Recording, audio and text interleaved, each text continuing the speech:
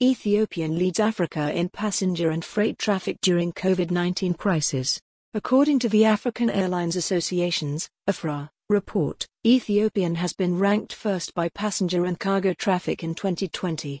Ethiopian carried 500,000 tons of freight and 5.5 million passengers through its main hub, Addis Ababa Bole International Airport. The cargo terminal has handled more than 500,000 tons of freight during the year 2020. Ethiopia also topped the list in the most connected countries in Africa.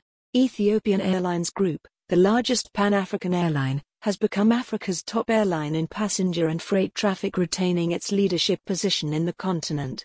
According to the African Airlines Association's AFRA report, Ethiopian has been ranked first by passenger and cargo traffic in 2020.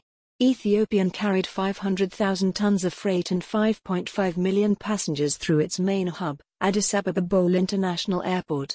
Ethiopian Airlines Group CEO Mr. Tewolde Gebre Mariam said, "We are honored to continue our leadership even during the global pandemic crisis which has devastated the aviation industry. This is a manifestation of our resilience and agility. We are excited about the role we played in the fight against the pandemic by continuing our much-needed air connectivity within Africa and with the rest of the world without any flight suspension.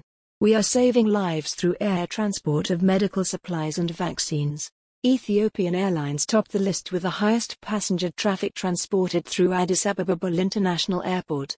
A total of 5.5 million passengers have been transported through the airport.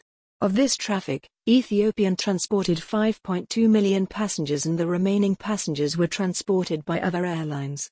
The cargo terminal has handled more than 500,000 tons of freight during the year 2020.